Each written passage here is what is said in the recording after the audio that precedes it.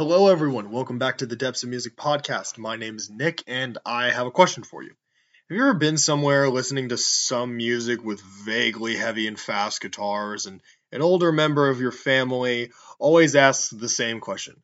Is this Metallica? While this question may be annoying to some of us who can differentiate between any music with distorted guitars, it stands as a statement of the sheer cultural impact of Metallica. Metallica is the most famous heavy metal band in the world and has quite an extensive discography to go along with it.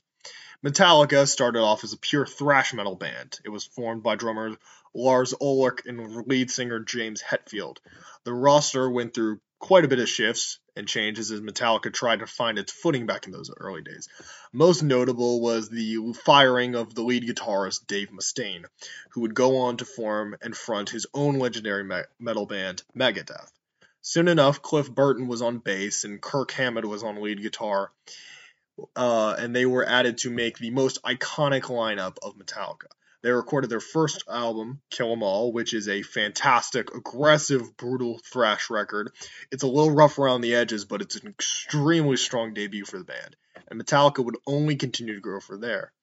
Their next record, Lightning, is an even greater step forward for the band and is one of my personal favorite, top 5 metal records of all time for me. It's really just incredible. They show their diversity with their usual thrash style, but also adding a bit more slower pieces in the form of Fade to Black and their winding instrumental, The Call of Cthulhu. Their next album took this greatness and continued to run with it. Master of Puppets is considered by many to be the greatest metal album of all time. It's a thrilling ride of riffage from front to back. The composition on every song is essentially flawless, just like Ride the Lightning. Metallica at this point have thrash metal down to a science, and it seems that the band can do no wrong. Unfortunately, tragedy strikes one day when on tour they get into an accident. Kirk, Lars, and James were left pretty much unscarred, but unfortunately, bassist Cliff Burton passed away in the crash. The band faced a serious battle as they had to replace one of the greatest heavy metal bassists to ever live and a core backbone of the band. Luckily, they find Jason Newsted, pretty much the best replacement bassist that anyone could ever hope for. I mean, Jason is an extremely underrated bassist. He's so good. And we'll get to that a little bit more when we talk about the Black Album. But they begin work on their third album, And Justice for All. In my opinion, the album is a step down from Master and Ride, and Justice for All is still loved by the fans, though, despite its flaws, mainly the mixing that renders the new Newsted's bassless pretty much just inaudible. One major single off the album also began to take headway on MTV at the time. It was the single One. And it's really the first time that Metallica ever began to taste mainstream success by kind of cutting their extremely long and complicated songs down to just a short time. And this is kind of the mentality that will take them into their next album. As Metallica headed back in the studio with legendary producer Bob Rock, all signs seemed to point to the mainstream explosion of this band. Metallica's self-titled album, or as I will refer to it from now on, the Black Album, is one of the most divisive metal records to date. Commercially, the record smashed. It's the 24th best-selling album of all time. It's certified 16 times platinum, and the best-selling album of the past 25 years. I mean, those are ridiculous stats. I knew this record was popular before looking this up, but holy cow, the best-selling album of the past 25 years that's a stat. Okay, so, that's crazy, right? I mean, what do I mean by divisive when numbers that big? Well, this record sparks a debate in the metal community and the Metallica fan base that rages to this day. That being, is the Black Album and anything beyond that, beyond Metallica's 80s thrash output, even worth your time? Well, the shift from straight thrash to more radio hard rock is certainly kind of telegraphed in the execution of One as a single and Justice for All. The leap from And Justice for All to the Black Album is certainly one heck of a jump. The riffs are slower, the drumming is far less technical, and in a lot of ways, hard to hardcore fans, this is the dilution of what made Metallica so good, and the watering down and neutering of what made Metallica good in favor of just more radio play. And to be honest, it only gets worse from here. So, on the anniversary of this record, is it worth your while? Is this textbook selling out, or is this still worth your time as its own standalone rock record? Let's find out. Now, before we start, I want to note that this is a full review of the Black Album in celebration of the 20th anniversary of the record. I will be reviewing the Black Album as we know it now, and then in a few weeks when it releases, I can't remember exactly how long it is from the time of recording this, I will be taking a look at and discussing the Blacklist. The Blacklist is a giant compilation Metallica is putting out this year of various artists from all over the musical spectrum. We're talking country, reggae, rock, metal, pop, everything. And they are all doing each individual covers of a song from the Black Album. It's like 70 songs, it's like 4 hours long. It's going to be a long review.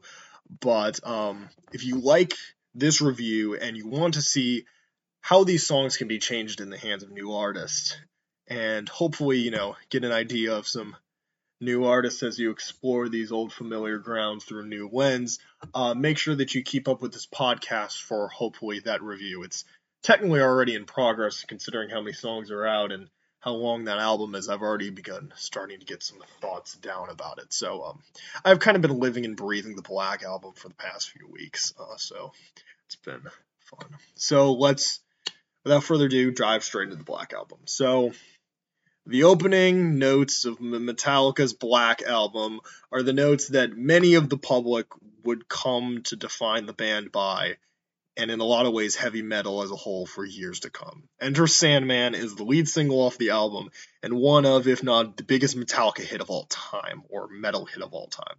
While Overplay has definitely killed the song for many a metalhead, for a lot of people, this is the gateway drug to this band and to metal. It's not their first song I fell in love with personally. We'll get to that later. But in my opinion, though, regardless of Overplay, Enter Sandman is still a fantastic rock song. The riff is pounding, intense, and it's instantly memorable. This is how that record opens, so Enter Sandman has to be a powerful first impression of what the Thrash Titans are here to do on this record. And in that way, I think it's also great. I think we see more of the radio and clean tendencies here, but there's still a bit of that edge to Metallica that they're known for. To me, while the instrumental side of things, I think it's great. I mean, that riff gets played in every Guitar Center for a reason. It's just that good. I think the biggest pitfall of Enter Sandman is its lyrics.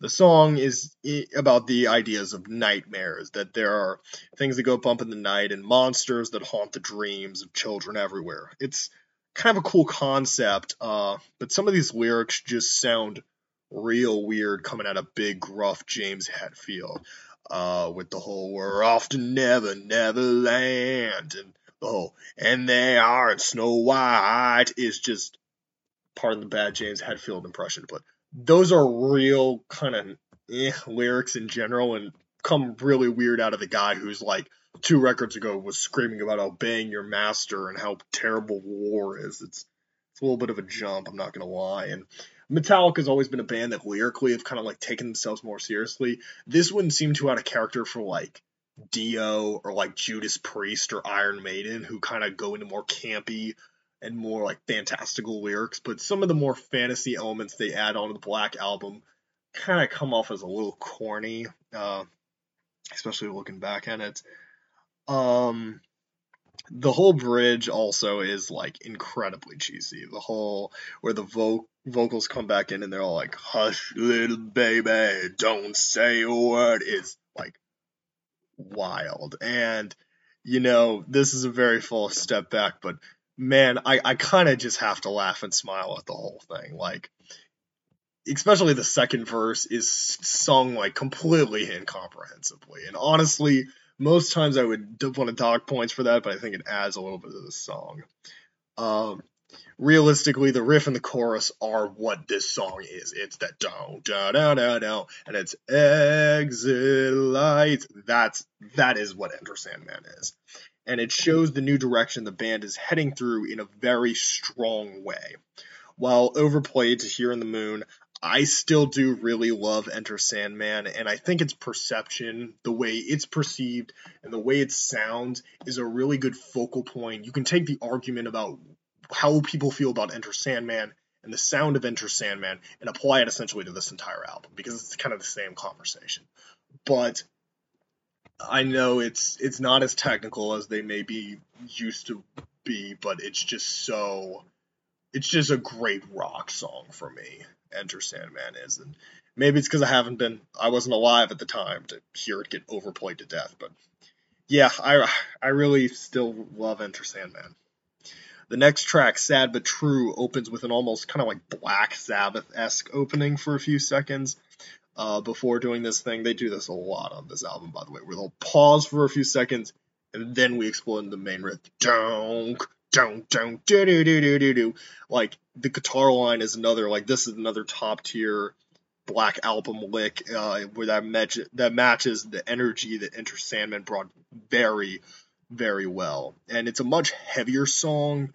It reminds me a little bit more sonically of the older Metallica. It's not like fast like the old Metallica because that was a big key of them back in the day, and pretty much nothing on this album is like anywhere near that fast. But just kind of they're kind of always operating in like this like stomping march of a tempo for this entire record, and I think that still feels metal enough, just not thrash metal and a little different from how they used to be.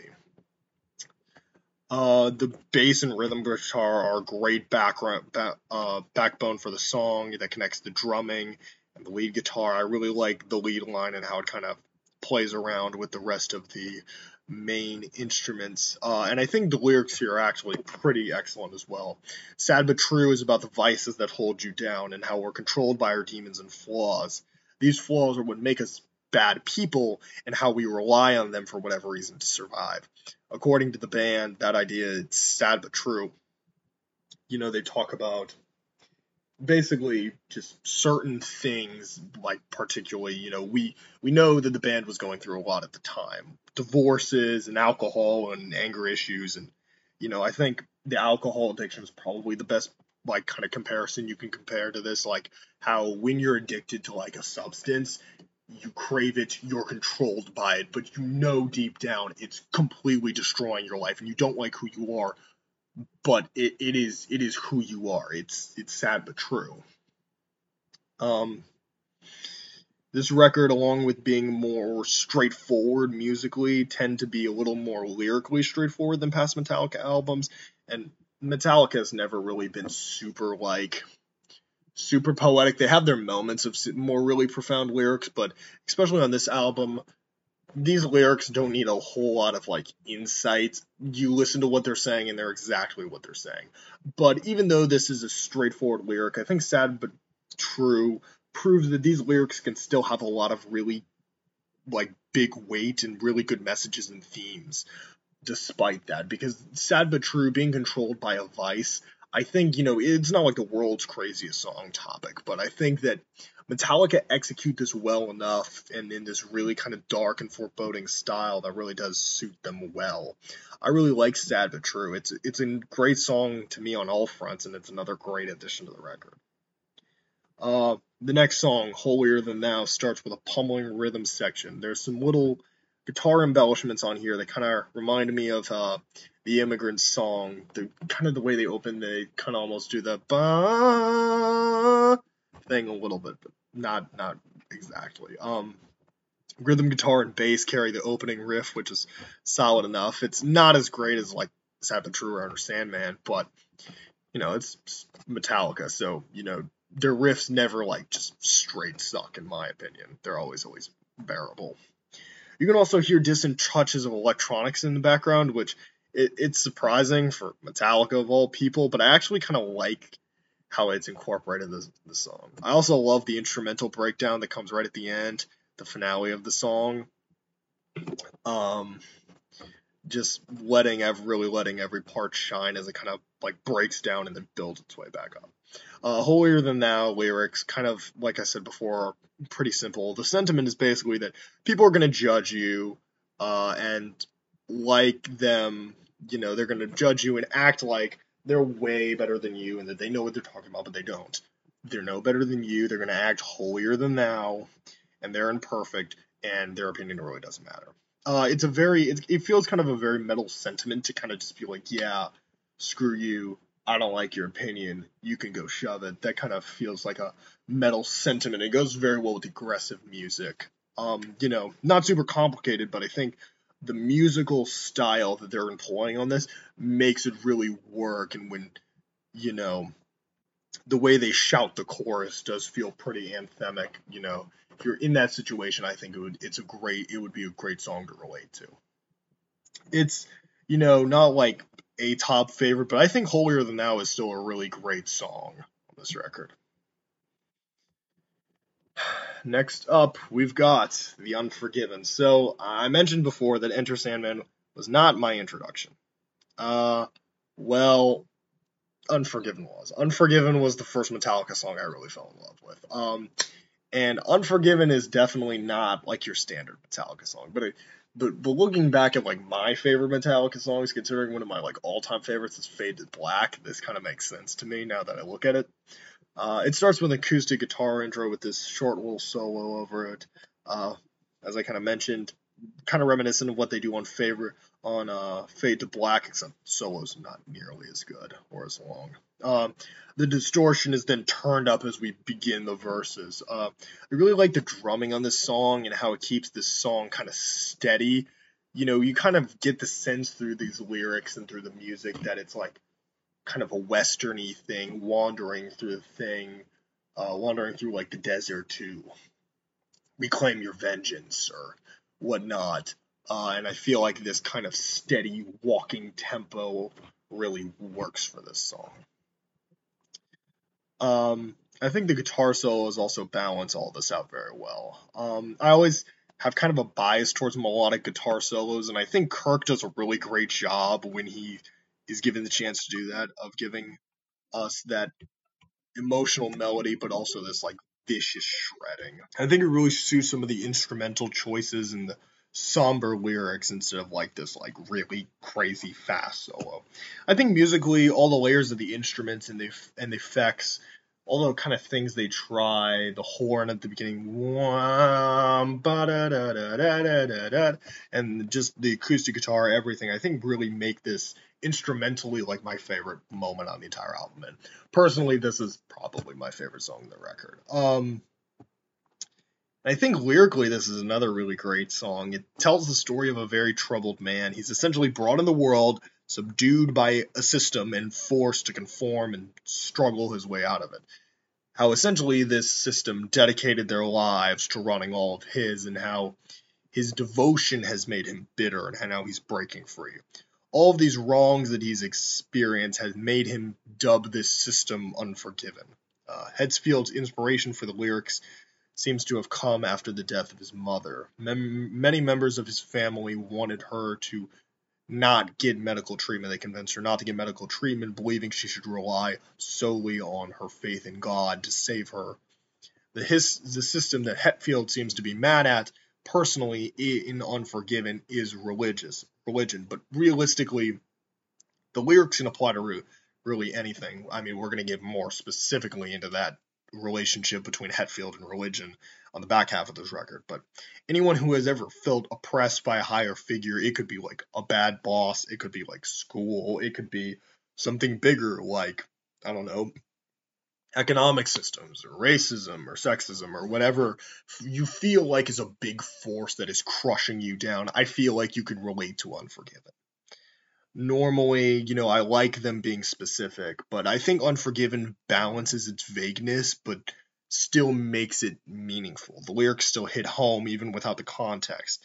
And I think that's because of the imagery and the way that the singing complements and the lyrics complement the instrumentals and the way that all just marries together so nicely. And, obviously this was a huge hit for Metallica. I think after Enter Sandman, you could argue this is the second biggest song off this album, and I mean, it was a big enough song to where it got two sequels on Reload and Death Magnetic, which most people don't like those. My hot Metallica take is that I loved Unforgiven 2 back in the day. I don't know how I feel about it now. Never liked 3 though. But yeah, the it's like the Another Brick in the Wall trilogy, except they're not on the same album, and only one of them is good this time. But joking aside, I really do love the Unforgiven. I think it's a great Metallica song. I know it's definitely a little different than many people were maybe used to, but I think it balances that acoustic softness and thrashiness to a good level. It makes it one of my favorite Metallica songs ever. Wherever I May Roam is the next song, and it opens with a sitar that immediately kind of makes it the riff stick out. I don't know if it's sitar, but that's kind of what I got from it. And then you get a pause, just like we got before in a few other songs, and the full band breaks into riff. And honestly, the Wherever I May Roam riff is another one of my favorites on the album. There's consistently here that I think is really vital to the holding the song together, the way the riff moves along. And I like the way the bass keeps the driving tempo along with the song. I love also the way that the bridge allows Kirk to build onto the riff before giving us another great solo. The song lyrically is about a wanderer and how he must roam and how the journey is essentially all he knows. He lays his head wherever he lays his head is home. It's a story made more compelling as the lyrics shift from describing the hardship of the road life in kind of the first few verses where they describe kind of how hard and grueling it is out there, but then also expressing that there's freedom out there. It's kind of better than living, a day to day in the rat race. It's better to just be wandering at your own whim, doing only what you want and going wherever you please, not having to be tied to any obligations and living a life that's all your own. It's a freedom that I know a lot of people crave, and as the well kind of constructed lyrics kind of make it like seem hard, but also something you kind of aspire to. It almost, I don't know, it kind of reminds me in a way of like The Mandalorian. I don't know why I'm getting that vibe off of it. Maybe because he doesn't really have a home and he just kind of wanders around and does what he wants. But that was kind of where my head went to on this record, on the song. And I think this is another like really great highlight we get on this. The next song is called Don't Tread on Me. It's another mid-tempo thrasher like we have been pummeled with all over this record. The rhythm guitars and bass make this thing feel like kind of a tight, imposing march. So I was talking about earlier, it's pretty common for this record. It's a nice enough song. I just think it's one that's been much done better earlier on the album. I think, especially as we get towards the back half of this record, there's a lot of like mid-tempo rock songs on this thing that I just feel like musically were done better earlier on the record. And while a lot of Metallica's earliest work doesn't waste like any time, they're like clean 45 minutes. This is a bit of a longer record, and there's a few moments as we start kind of getting deeper into this album that I feel like we could have maybe cut or done some change ups, because Metallica is really going into a new sound, and I would have liked to see them experiment a little bit more. But a lot of songs, including Don't Tread on Me, they're not bad. They're just not like as instantly great as what we have seen before. Still, there's some interesting effects they use on James's voice, and another great guitar solo. But then again, saying Kirk Hammett plays good guitar solos is like saying the grass is green. Don't Tread on Me is the closest thing on the Black Album we get to a title track, because the phrase Don't Tread on Me is known today in the Gadsden flag. It's the yellow flag with the snake. It says Don't Tread on Me. You've probably seen it on the back of someone's Ford F-150. The image dates back to the Revolutionary War. It's adorned on the front of the album. That's kind of why I said it was kind of like the title track. The rattlesnake became a symbol of the American Revolution after Ben Franklin used it in that Join or Die comic, a cartoon that you probably studied in American history at some point, and it became famous. It has much more of a controversial reputation now. Back then it was basically like American unification, don't tread on me, British, or we will bite the crap out of you kind of thing. but its reputation has kind of been a little more dicey recently, as it's been used in a rallying cry in many groups to kind of threaten the government and the institution and kind of social changes and protection of like traditional conservative values. You often see the Gadsden flag along with the Confederate flag and the blue stripe police flag, so it kind of gets lumped into those ideology to not tread on this traditional way of life, and I say traditional in a very, I guess I should say like conservative way of life. And obviously, I'm not trying to get into a political flame war about this, but that's always what I've got. And the song is pretty true to form. It enters a very similar, very patriotic, pro-traditional America sentiment. The song is lyrically kind of a who's who of American references. It's kind of interesting to go through the lyrics and see what we got. The opening guitar line right at the beginning is the America medley from West Side Story, a popular musical. The Liberty or Death line is from the iconic Patrick Henry quote, "Give me liberty or give me death." What we so proudly hailed is ripped straight from the national anthem, and lots of other lines like this have been attributed like direct quotes from Ben Franklin.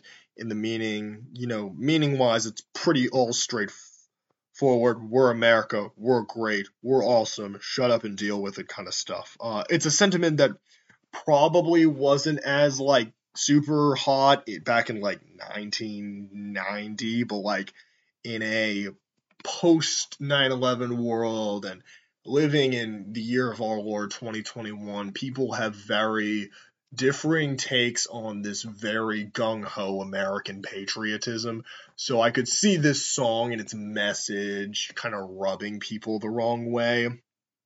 Some people might find it as a cool anthem. Some people just might kind of find it as uncomfortable America worshiping. But either way, it's not like my favorite song on the album. It's okay. But the lyrics are, regardless of your stance on the patriotism, it's kind of interesting to see how they piece all these like legitimate like quotes or references to different things in American culture together into this song. It's kind of an interesting little puzzle piece to take a look at. Another thrasher is up as we move into the next song. I say thrasher kind of loosely. This is not a thrash metal record, but anyways, Through the Never. I actually really love the breaks thrown into the riff. There were just random pauses in there. I think it does a really interesting job of like breaking up the riff, kind of making it stand out. And I really like the lead line too. Overall, musically, like I said, kind of with Don't Tread on Me, it's a little overshined by quite a bit of most of what we've already seen on this record. And lyrically, it's about mankind's place in the universe. The all-consuming hunger we have to explore, even though we're never really gonna truly understand it all, because the universe is infinitely expanding and all that. Overall, feels like not a whole lot can be said about this song that I haven't already said a million times before about a lot of other things on this album. If you like the sound of this album, you're gonna like Through the Never. And I think lyrically, it's kind of interesting topic for Metallica to cover, but with their kind of straightforward lyrical style, there's nothing like really crazy in here lyrically. There's not much wrong with Through the Never, but on an album as well known as this and with so many like highlights, especially towards the front end of this record, it just doesn't quite stand out. Next up, we are getting into Nothing Else Matters. This is another really big song off this record. It has proven to be one of the most enduring songs out of the entire album because, spoiler alert, when we get to the Blacklist, Nothing Else Matters is the song that the most artists chose to cover. Especially because there's a lot of things you can do with it. It starts off with a song, acoustic guitar, kind of like we got on Unforgiven. But Nothing Else Matters never explodes into that pure thrash or that pure aggression. Instead, it swells into each chorus with strings and strummed and cleans guitars. It gives the song a very cinematic feel that makes it stand out for the rest of the album. This is the least metal song on the record, and for that reason, it's probably one of the most divisive. In my opinion, though, everything here is incredible. Actually, I think the weakest part is James Hetfield singing. James is a metal singer. So caring about melody and like carrying this melody and emotional singing is not really something he had to do a lot. I mean, a lot of these old Metallica records are just a lot of shouting. Um, Slightly melodic shouting, but still shouting. And you can see that the kinks are still kind of being ironed out here, but it's not bad. Still, this is a highlight because of how incredible the instrumental is. I love Kirk's melodic playing. I love the risk they're taking with the strings and the instruments, the way these all swell together. It's a different style for Metallica. And in my opinion, I think they still pull it off fantastically. And it also stands out on the album because despite the depressing title of Nothing Else Matters, it is actually a love song. No matter, the theme is that no matter what these two have going on, no matter what hardship, despite the pain, nothing else matters. Lyrically, instrumentally, this is the most non-metal song on the track. I mean, it's a soft, sweeping love ballad on on my Metallica album, like, and I think they pull it off. Lyrically, I don't know if this is one of my favorites. It's a pretty standard fare for a love song about two people that are just so happy to be together because they trust each other, they care. It's just this really honest and earnest relationship.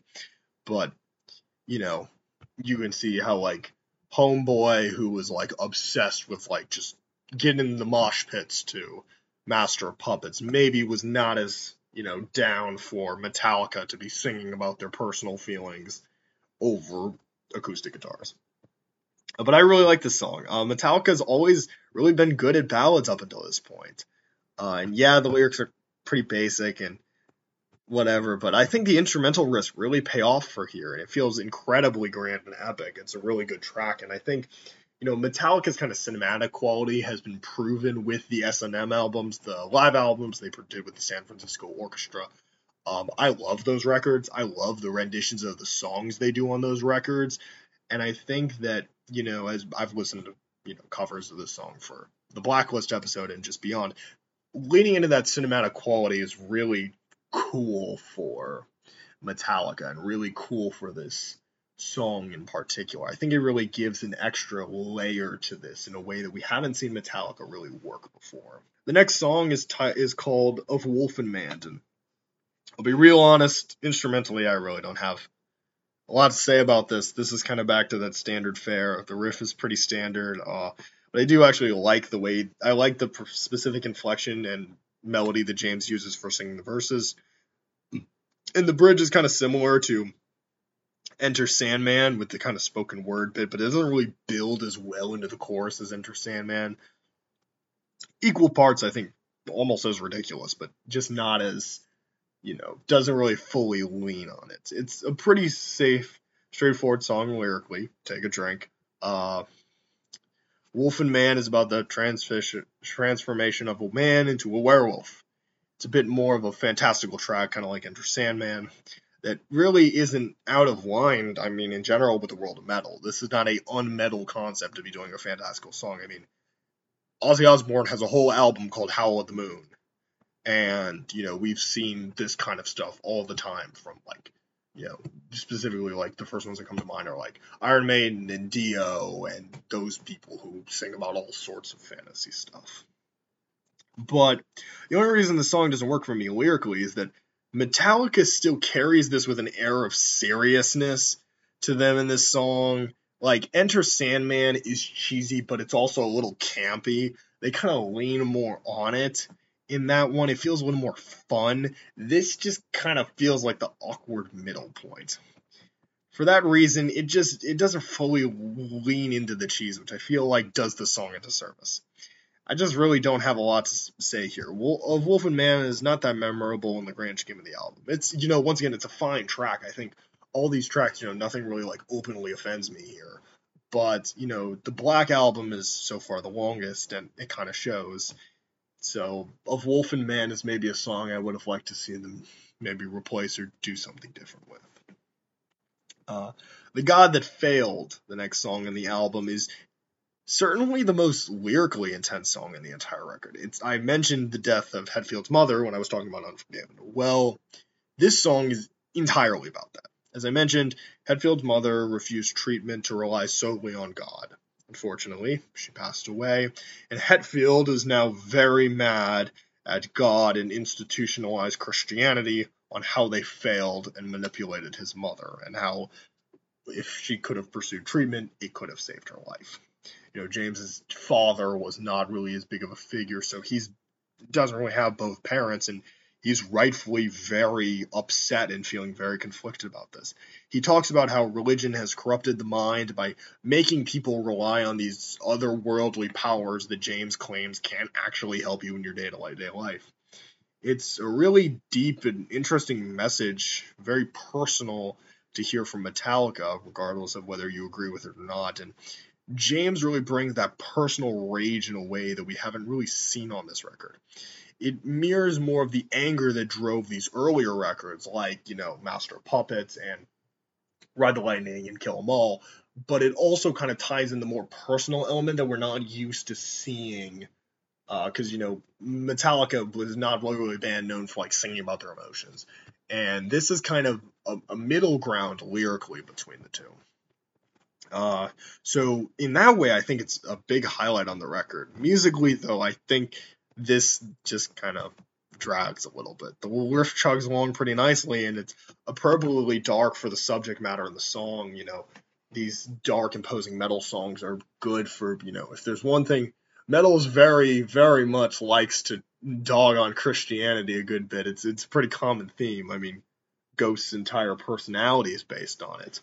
But, these dark, imposing themes are good for metal. It pairs very well with the music, but, I like enough of what's happening here lyrically. Just instrumentally, this really doesn't do it for me. I really don't have a whole lot to say about it. My Friend of Misery is the next song, and I think it's kind of interesting considering this was supposed to be our customary Metallica instrumental. Pretty much every Metallica album has a just instrumental song. No lyrics, just instrumental. We got this on like for example, I mentioned earlier, Call of Cthulhu on Ride the Lightning. Of course, due to the direction the band took, they actually decided to put some lyrics to this one. And I really do like the lyrics here.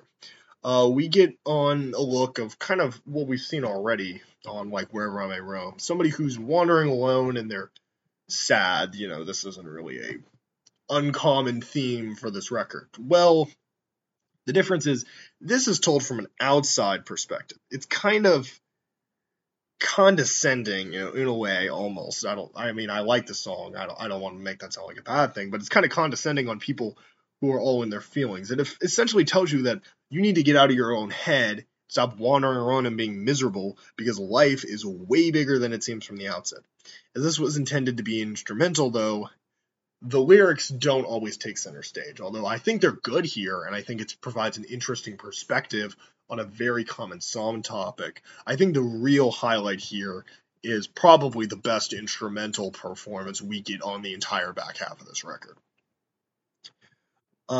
First off, we open with a bass solo, which honestly, it just makes me happy because the band is giving Jason Newsted a moment to shine, and Jason deserves better. He is so talented, and he does not really get his due in Metallica all the time. He's kind of just put off to the side because, he's not Cliff. No, Jason is very good, and this is a very great, really great solo here that he gives. A great performance all on this record, especially on this song. And it's very obvious he's incredibly talented, even though lots of the contributions he could have made were neutered. And James and Kirk also have great guitar solos here. They wind in and out in a way that reminds me kind of the old, kind of classical-esque progression of the old records. They shred and harmonize with the best. They play off each other very well, and the drumming does a good job of holding this whole thing together. For a 7-minute song, it kept me interested the entire time. It's a surprise, especially this late in the record, but it's a welcome one. And our final track here is The Struggle Within. Struggle Within starts with like a marching band-esque snare that eventually builds up into silence, then a drop into the main riff that we have heard 1,000 times all over this record.